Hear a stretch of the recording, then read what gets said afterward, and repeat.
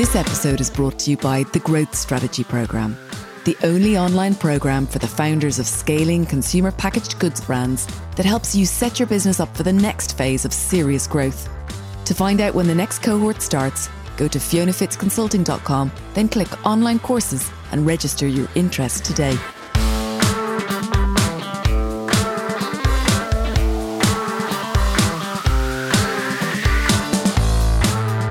Welcome to Brand Growth Heroes, the podcast that explores how insurgent brands in consumer goods categories are driving transformational growth. Here our guests talk not only about their brand purpose or why, but also how where they play, who they employ, and how they work has driven their incredible success. Who out there listening would love to be handed Nielsen data that showed that your brand, selling nationally only recently, now accounts for over a third of the growth of the very traditional grocery category that it sits in? Well, that's exactly what the Little Moons Mochi ice cream team were able to celebrate this week after a whirlwind 20 months, where the brand has created a new, distinct segment in take-home ice cream and has introduced mochi to millions of consumers across the UK. But although the Little Moons story is a recent media darling and is now selling tens of millions of pounds of mochi across all major supermarkets and employing over 300 people, the company actually started out in 2010. We talked to sister and brother founders Vivian and Howard Wong about their manufacturing journey, from developing their recipe to fixing machinery on the phone to the engineers and generally becoming masters of their craft, about why food service was the right channel for them to see their future business success, and about the impact on their business of 320 million views on TikTok. Vivian and Howard Wong from Little Moons, thank you so much for joining us on Brand Growth Heroes this morning. How are you both doing? Great. Thank you so much for having us. Hi. Thanks for having us. And thank you both for agreeing. It's really good to have a brother and a sister on the show. So listen, Howard, tell us about Little Moons. What is it? Where do we find it? Make people salivate. Right, so Little Moons is a mochi ice cream company. Mochi ice cream are small balls of gelato ice cream that are wrapped in a thin layer of rice dough, which makes them snackable. We are found in all the major UK retailers. We started our journey supplying restaurants across London and then across Europe. And we've recently grown our revenue 3 times in the last year on the back of kind of going viral on TikTok. Wow, that is amazing, especially during lockdown as well. So what kind of size are you guys now? We're on a run rate of about 3 million a month at the moment. So not just making us salivate in terms of snackable ice cream balls, but making us salivate in terms of a run rate of about 3 million a month. That is pretty impressive, guys. So it should be said, you are both your brother and sister, so you've built this business together. Vivian, when did it all start? We started back in 2010 because people often think we're an overnight success with TikTok, but we have been plugging away for many years. And so when we first started the business, like you mentioned, we did start selling to food service first. I think it was quite a new product. We knew that if we went straight into grocery, no one would take us off the shelves. And so we needed to build a market for this new product. And so we thought it would be great if we could get lots of people to sample it. And the best place to do that is restaurants, because people go to restaurants, they want to try new things. They're more open to trying new things. And it sort of places us. So particularly in a Japanese restaurant, you're going there, you like Japanese food, you're willing to try something different. And so when we were on the dessert menus of many Japanese restaurants, we found lots of people ordering us, trying us, liking us, and we kind of grew the business from there. It's amazing. So this was actually a planned strategy where you said, right, we're not going to go down the normal Challenger route. Probably Challenger didn't really exist as a concept back then, did it? But we are going to go food service first, seed the idea amongst the people who want to try this kind of product and give them the experience of that perfect serve in a restaurant where they're probably spending a little bit of money. They've been looking forward to it all week. And they're going to have that end of meal yumminess, and that a mochi ball can really deliver. Can you tell us a little bit more about mochi balls for those who've never seen them, or which won't be anyone in the UK, I don't think at this point, but just anyone around the world who doesn't know what a mochi ball is and the kind of flavours and ranges and what they look like? Sure. So mochi is actually a Japanese rice dough, which has a really chewy, soft texture, which is what it's famous for. And it comes in lots and lots of different forms. It could be a solid ball of mochi. It can be kind of ambient or chilled. We wrap this mochi dough around balls of ice cream, probably about the size of a golf ball. using really, really high quality ice cream. And essentially, it means that you have a handheld, snackable ice cream with a chewy textural dimension to it, with lots and lots of different flavors, which kind of opens up totally new eating occasions for ice cream. And experience, right? Vivian, why did you decide to make frozen ice cream based mochi balls? We do frozen and we also do chilled. Oh, you do chilled? Yeah, we do chilled mochi balls, which we sold to a lot of the sushi bars. Sorry, I was going to cut in there because I thought when we first launched, we were really inspired by Goo, and we saw the growth journey of Goo, and we always looked up to it. We thought, this is amazing. It's come out of nowhere. And it really kind of moved the chilled category along. And we launched actually with a chocolate ganache mochi, which is a chilled product. And that's what we started selling to Yo Sushi first. And we thought that that would be an easier route to market. And we had this theory that people kind of opened up their fridge all the time and looked for something to eat. And we thought that that's like way more exciting a place to be than the frozen category. And so that was actually our initial hero product, which we still make to this day, supplying Yo Sushi with it. I had no idea. I did not know. So you were inspired by Goo and you went into the chiller. How did that go for you, Vivian? Yeah, no, it was food service into the chiller. And I think it was Yo Sushi did really well at it. They really liked the dessert. It was their best-selling dessert. And then we brought on another line, which was our strawberry cheesecake, which was sort of a chilled cheesecake mochi. And those did really well. But we always wanted to do mochi ice cream as well, because we tried that product when we'd gone to Japan, when we'd gone to America. And our parents have a bakery that makes traditional mochi, which is filled with red bean. It's very traditional. But we knew that probably wouldn't catch on so much because both textures are kind of odd. Like there's a bean, which is slightly it's not savory, but it's just a bit odd. And then you've got the odd mochi. And so when we tried it with ice cream, we thought, gosh, this is magic. It's amazing. We loved how the mochi worked with ice cream, but we thought we could make this ice cream better. And so we went about putting it together, because it's quite a technical process to put hot dough with frozen ice cream. So it took a while to develop that product. But that was a product that then also sold really well across the restaurants. And we did start with quite Asian flavours like our yuzu, our matcha green tea, our sesames. And so that's what we started selling to the higher end restaurants. So if that was phase one of the business, how long so at this point, I think you told me before that you were producing in your parents' bakery at the beginning, were you? Yeah. Yeah. So how long was that phase of the business where you're producing in the bakery, you're selling into high-end restaurants, and it's kind of Asian-inspired flavours? I'd say it's probably about 3 years, where we just grew from firstly London-based restaurants, and then we were going, restaurant by restaurant, and then we ended up working with larger and larger distributors who were doing the selling on our behalf. And then we started finding that those same type of distributors across Europe. So cookie cutter. This is what works. This is the model that works. Let's do this in other markets that have a similar need and a similar restaurant structure. What I also found, though, is that when I did go to the distributors, particularly in the UK first, they weren't interested. They looked at me, they thought, oh, this is a young girl, they did. And they said, why would I sell this to my customers? You're not going to be around in 6 months. You're a brand new company. You've got no experience in this. And I just thought, I can't argue against it. I just don't know. So then I went to see the chefs. And the chefs had faith in us. They really liked the product. And so they then instructed their distributors to take us on. And so it worked that way.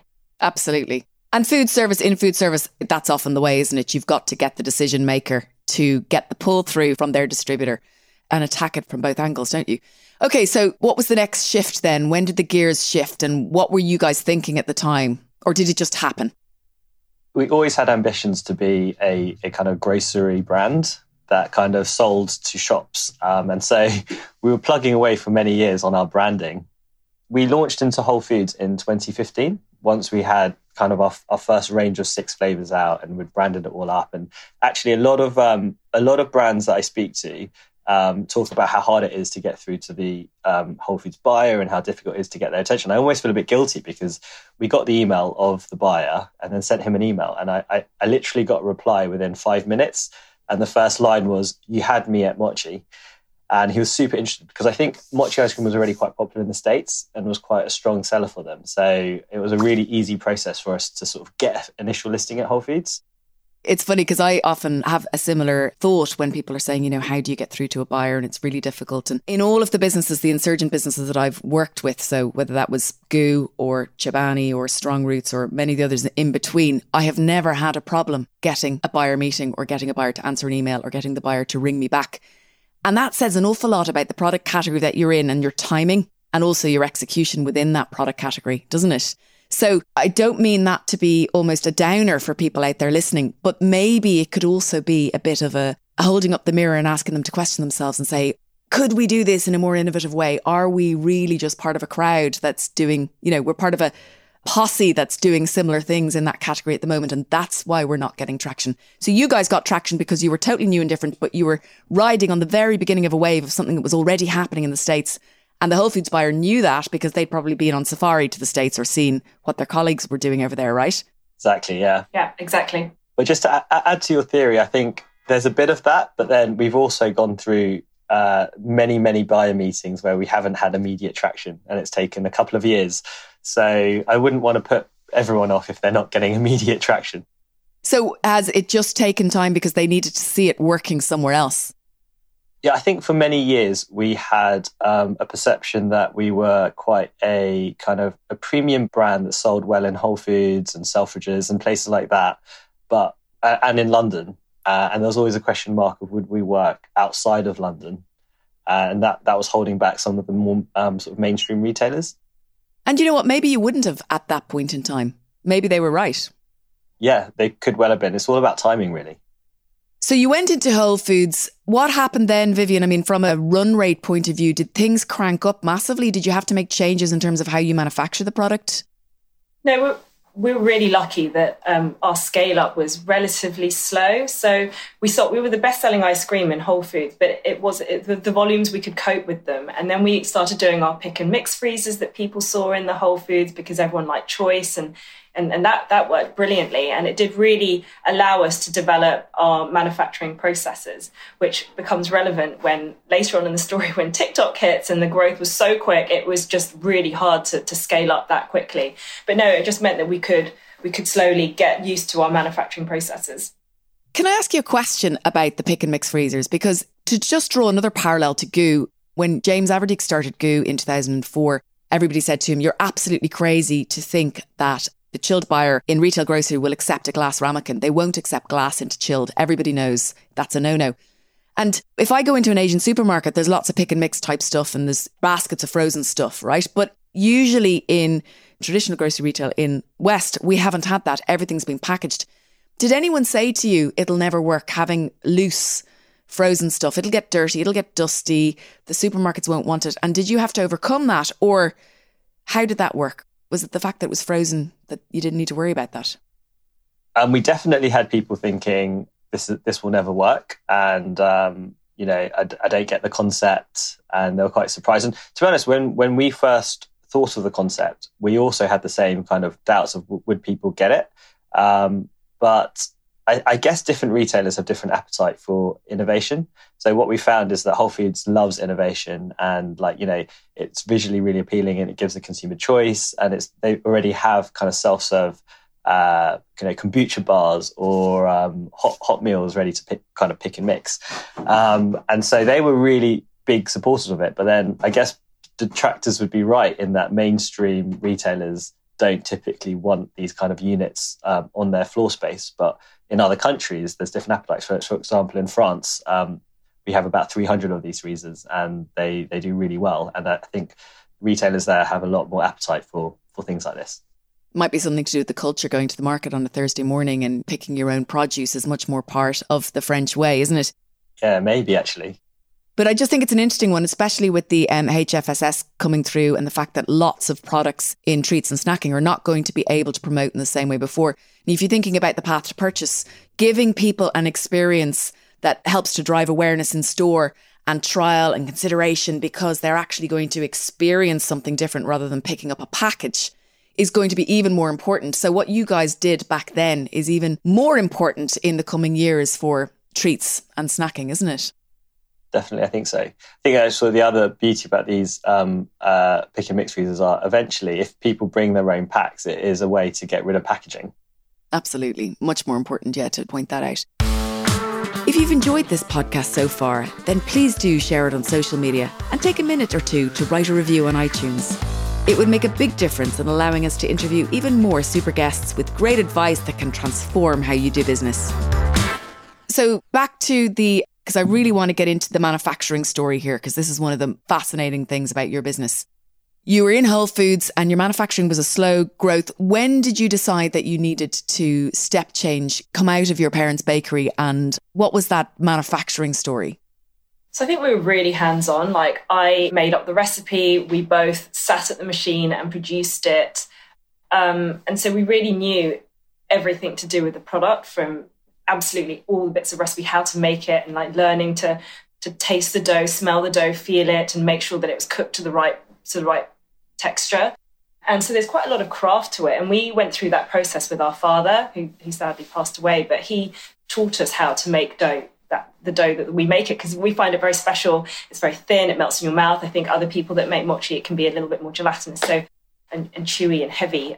Claggy, yeah. And so we started, just in a small corner of our parents' bakery that they gave us, and we slowly sort of built it up. And so when we got the contract with Yo Sushi, that was when we really thought, God, we can make a business out of this, because it was, it was a big orders. They had 100 restaurants. It was, week in, week out, they're ordering. And so that was when we thought, let's move into another building. And so we took that plunge but our parents also moved into that bakery. So we just moved out of that building into another building, and we just had our own floor. And then the bakery was on the second floor. And so we just started with that one machine in that little space. And then as our business grew, we could just buy extra bits of kit and just slowly grow that way. And then we just learned to bring on more help and then train people up. And then it was just a very slow learning experience. And, I had to learn how to be the engineer. If there was anything wrong with the machine, I'd be on the phone. They'd be telling me how to tighten, check this and check this pulse. And I really,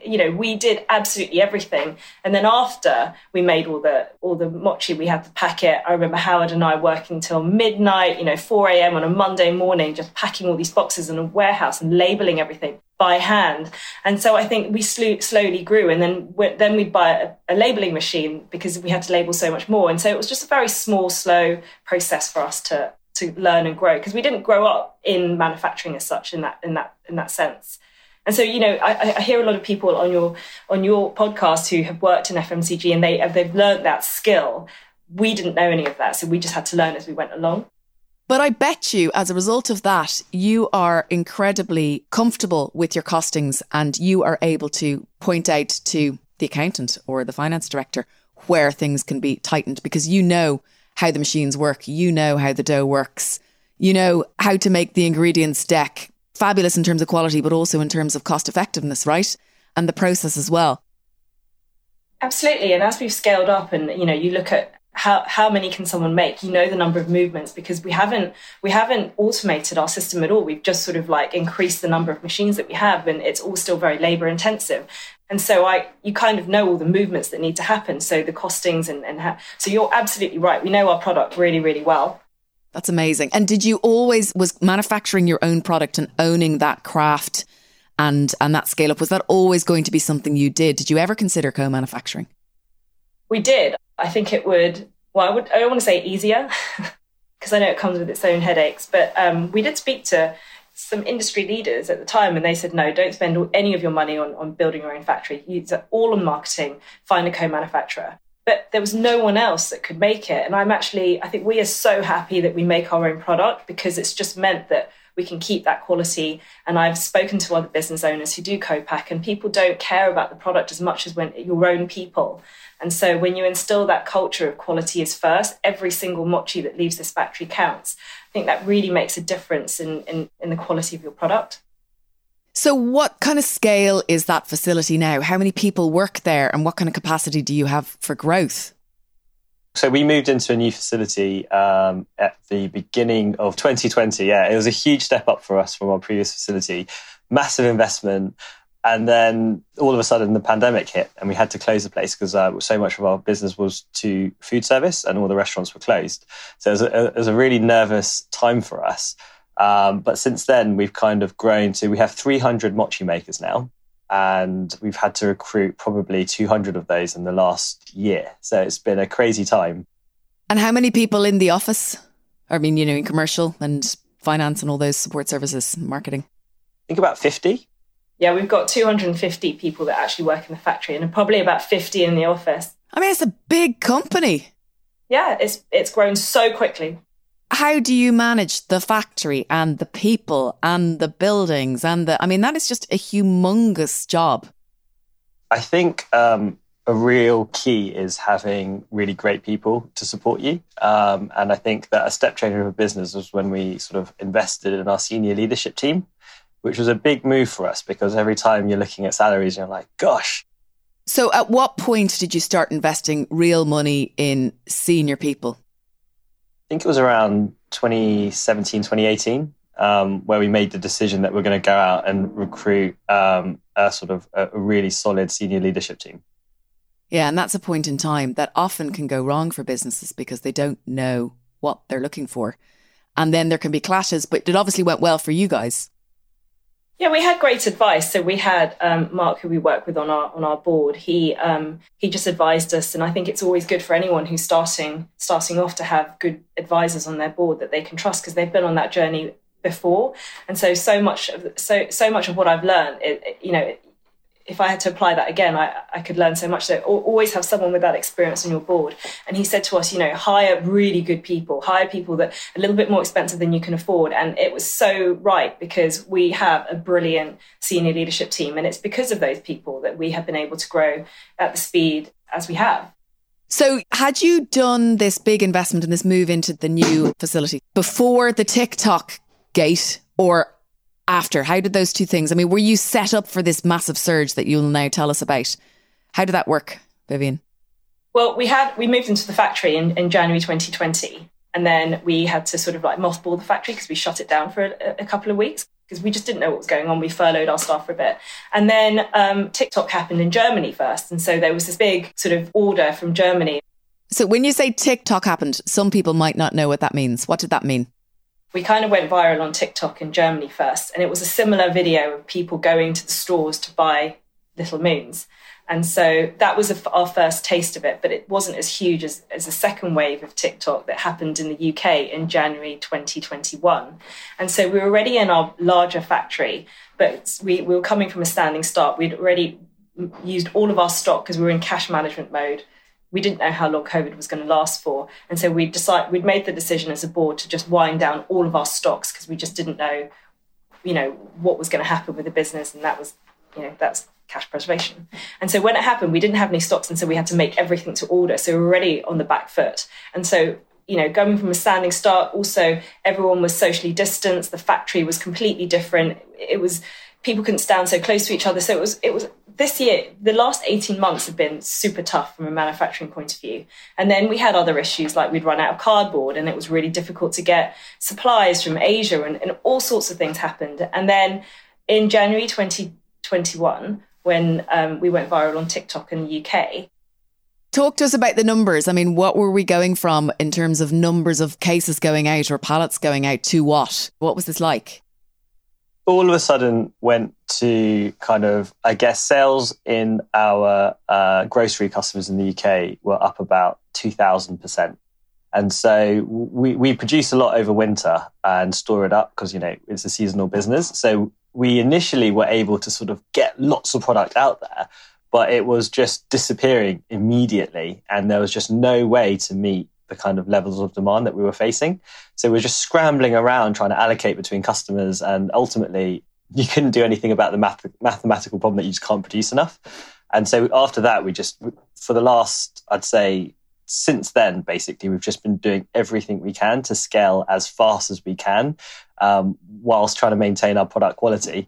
And that's basically involved putting on extra shifts, putting on sort of 24-hour shifts, weekend shifts. And so it's been a real challenge. Often, there could be a big surge in demand like this, and then it'll go back down to something a little bit higher than normal levels.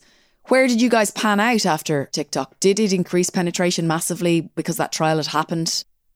Yeah, absolutely. So what it did was, first, it massively increased our points of distribution because we went from only being listed at sort of Ocado, Waitrose and Tesco to also bringing on Asda, Morrison's and Sainsbury's. So, and also we've got into Tesco Expresses as well. So I think firstly, we're in a lot more places. And secondly, there's been so much trial of our product that our base level has also increased about 3 times. Okay, so your base level has increased 3 times. That's the really interesting thing. So you have a model now, which is if people try it, they like it and they will continue to buy it.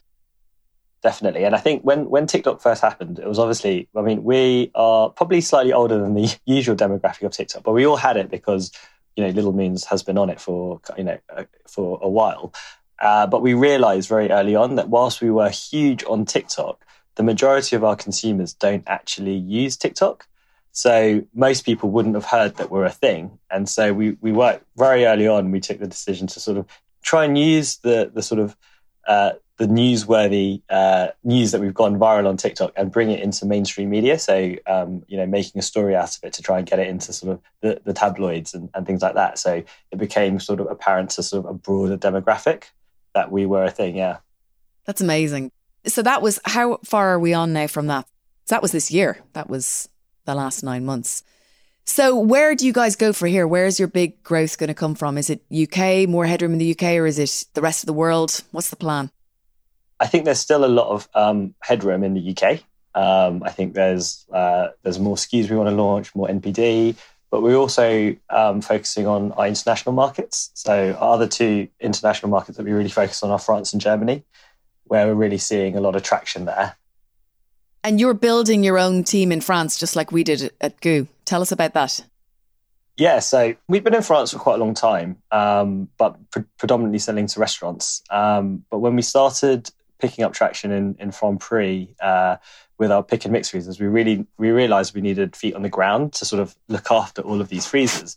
And at the same time, we were looking for a distributor that could distribute frozen and do a good job. And we met with a lot of them. And actually, we found it a real struggle to find a suitable partner. And so in the end, we said, look, we can't just keep looking around forever. We just have to sort of start trying to make things happen ourselves. And so we took the decision a year or so ago to sort of start really invest in the team in France. And now that's going super well. We're in Carrefour, about 500 of them. And we're also just got a listing at Casino. And so, yeah, that's looking really promising. We've got a great team out there. You're not in Monoprix yet? I think we're in discussions with them. Okay, yeah, got to be in Monoprix. Yeah, although they are only 2% of the market. So we're kind of thinking, right, we really need to be getting into the sort of either Clerks and places like that if we want to grow. Well, I don't know, they might be 2% of the market. I'm really surprised they're only 2% of the market. That sounds very low. They should be much higher than that. But they might be a lower percentage of the market for lots of categories, but for a category like yours, they will be a much higher percent. And also, when you think about the weight of purchase of the people that will buy in Monoprix and their spending power, and even the experience of buying your brand in Monoprix, I would be pushing that, as well as Franprix and Carrefour. I definitely agree. We're not there because we've made a strategic decision not to be there. I think we'd love to be there. Okay, that makes sense. So look, guys, this has been absolutely brilliant. I'm so delighted to get to know you a little bit. I love your products. As I said to you when I got in touch originally, I got to taste them in 2016 from one of those freezers in Whole Foods in Glasgow and brought them back to a dinner party where we all got very pissed on lots of bottles of wine and ate your mochi until late into the night and into the next morning. So thank you for that experience. It's one that we always remember. I'm wishing you all the best. It's been brilliant to talk to you. I can't wait to eat you in London next week because I'm going there and I'm going to be going straight to Whole Foods and buying some product to take home. And yeah, let's catch up at the end of next year and see where you've got to because it's really exciting. Thanks. Great. Thanks so much for having us on. I listen to all your podcasts, so it's a great experience to actually be on it. Yeah, I'm a big fan. I listen to all of them too. Thanks a bill, guys. That's really kind of you. Listen, the very best of luck. Keep in touch and we'll be watching with great excitement for the future of Little Moons.